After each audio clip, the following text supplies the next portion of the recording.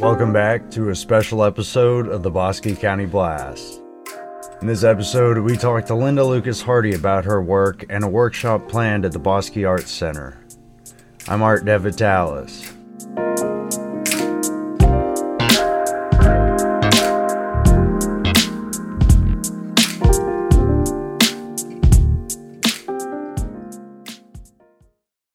So we talked about the medium of colored pencils and what she uses to create magnificent works of art. Prismacolors are a necessity, but what about the paper? I'm Linda Lucas Hardy, and I live in Omaha, Texas. When I first was introduced to colored pencil, I wasn't particularly fond of it because the teacher didn't know how to teach it. It was in the early 90s, I believe, and I didn't have too much interest, but something happened in 1993. I have no idea what, but I became fascinated with them. I could not put them down. I moved from basically sketching with colored pencil to a lot of what I do today, which is pretty photorealistic. So I am a fan of Prismacolor, and the reason I use Prismacolor, I have two reasons. One is because the binder in them is wax, and I work on sandpaper. The sandpaper grabs the pigment and holds on. Other pencils that have a wax binder, the pigment kind of floats off the paper. I also blend with a dry brush. Prismacolors are a necessity, but what about the paper? Paper is very important with colored pencil, the kind of paper that you use. I've taught for many, many years, and most of my students don't really care for the sandpaper. But the second I touched pencil to it, I was in love with it. I don't have a particular subject matter. I'm just kind of all over the place with whatever strikes me and whatever I want to do. So the Bosque Arts Center was on her radar for about 3 years before she even entered her work. Well, this is such a fascinating story. I was 53, I do believe, when I made a conscientious effort to become what I call a artist. It started with a trip my husband and I took to Italy. And when I came home, I realized I wasn't getting any younger. If I was going to do what I was going to do, I was going to have to do it now. I joined the Colored Pencil Society of America, and the woman that was the president of the Colored Pencil Society of America told me that I should enter competitions. So I entered a competition 1 year. I got in the show. It was the Colored Pencil Show. The second year I entered, I didn't get in. The third year I entered, I got in. But I realized after 3 years I had to enter more than one show a year. And it was special when she was accepted. With the upcoming workshop, the whole thing has come full circle. So for 3 years, I had watched the Bosque show on the computer. And I knew, it was a top-notch show. And I realized if I was going to do anything, I had to enter that show to see how my work compared. The year that I entered 3 pieces. Because I had only entered one show a year for those 3 years, and I was very way out here in the middle of the country, I knew nothing about nothing. And I didn't know any show ever took more than one piece. They sent a letter. When I received the letter, I opened it, read it, and it said all 3 pieces were accepted. We have a bench out on our front porch. I sat down on the bench and I cried. The Bosque is very special to me. I started entering the Bosque pretty much, not really every year. Not every year I had something to enter, but pretty much every year I entered, and I was so honored to get in the show. After that, I started entering shows, probably 8 shows a year minimum. But the Bosque gave me a boost of confidence that I didn't have. Perhaps the funniest part about this is she found herself as an unsuspecting teacher and always wanted to teach. She even ended up teaching at the college that she took classes at.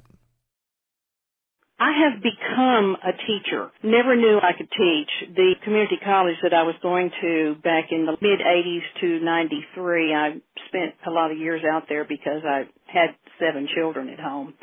And when I graduated, one of the things I wanted to do was to teach at that college. Well, of course, I didn't have a degree, any kind of degree for teaching. But I started teaching in 2000 private lessons, and I absolutely love teaching. That's another thing that has just so incredibly honored me. Never in my wildest dreams, because the Bosque means so much to me, never in my wildest dreams did I ever think that I would be asked to do a workshop. So this upcoming workshop is focused on colored pencil on drafting film. And I had to ask, what is drafting film? I have been teaching for 20 years, and I have a curriculum that I follow with beginning students, and I start them on paper, and then if they want to work on sandpaper, whatever, but I kind of let them after a while search what they're interested in doing. Now, the drafting film, which is what I'm doing this workshop on, I'm trying to think how I even got introduced to drafting film, but I absolutely loved it too. It was kind of like the sandpaper. The second I touched pencil to it, it's like, wow, this is amazing stuff. It's an acetate, I believe, and the kind that we use is a .003 double-sided.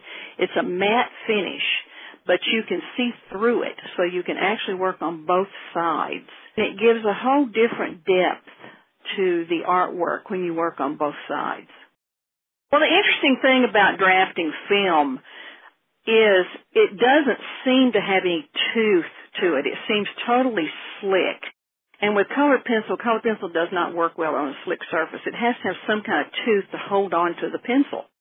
But the drafting film, even though it doesn't look like it's tooth, it does have a little bit of tooth.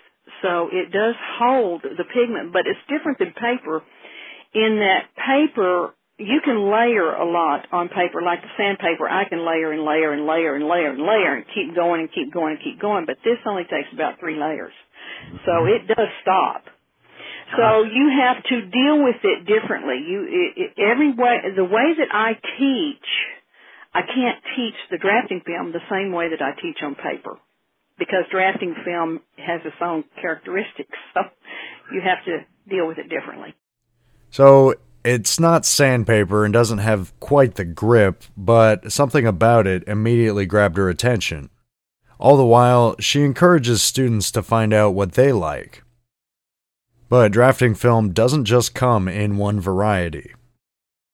Now, they have one-sided, and then they have a .004, a .005, but when they get the higher number, they're harder to see through. So that's why the .003. And of course, we had to ask her where her work is featured and to talk about some of her accomplishments in the past. I'm in Southwest Gallery in Dallas. I've been in Southwest Gallery for probably 16 years. Wow. And I'm in St. Joe, Texas at the Davis and Blevins Gallery that is owned by, and why can't I think of her name, Donna Howe Sickles. I've got an opportunity to be in a gallery in Scottsdale, which I keep waiting to get my stuff to Scottsdale. I was waiting until the election and everything got over with to see what was going to happen. Yeah, I'm really excited about that. My publications, I've been published in 24 magazines and 16 books. But what or who inspired her as an artist? What I find really fascinating is I live in a town of 1,000 people. I'm kind of out in the middle of nowhere. I've had no mentors. I've had no one to give me any kind of direction whatsoever. It all started entering competitions. And my first publication was kind of fascinating because it was the International Artist Magazine. It was a competition for figures, portraits and figures, I believe, and they have what was called the International Artist Magazine's Grand Prize Award, and I really, really, really, really, really wanted that award. Well, of course, I didn't get it, but they did contact me for a publication. They were going to publish a book. That was really fun. Well, in 2007, I actually did win the International Artist Magazine's Grand Prize Award. And wow. I held that, for colored pencil, I held that for 13 years. I was the only person ever to win it, and for 13 years, no one else won it. I've won probably 80 awards or so. It's been a wonderful ride. I always say that colored pencil's been really good to me. Actually, had I had some kind of guidance, I doubt I'd be doing what I'm doing now, because I've had to, as I say, fly by the seat of my pants. I've never known what to do. I always say I never knew what to do, never knew where to go. I just entered shows. So it kind of all came from that, and of course teaching. Teaching has been wonderful. Linda, thanks so much for speaking with us and telling us the story of how your colored pencil work started and where it is today. You never know when a passion will turn into a calling. Be sure to check out the workshop on BoskeArtsCenter.org and find more of her work, which is excellent, at LindaLucasHardy.com.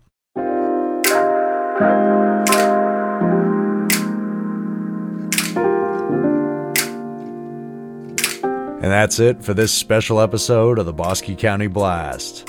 Join us tomorrow for your regularly scheduled News Blast podcast. I'm Art DeVitalis. Thank you for listening.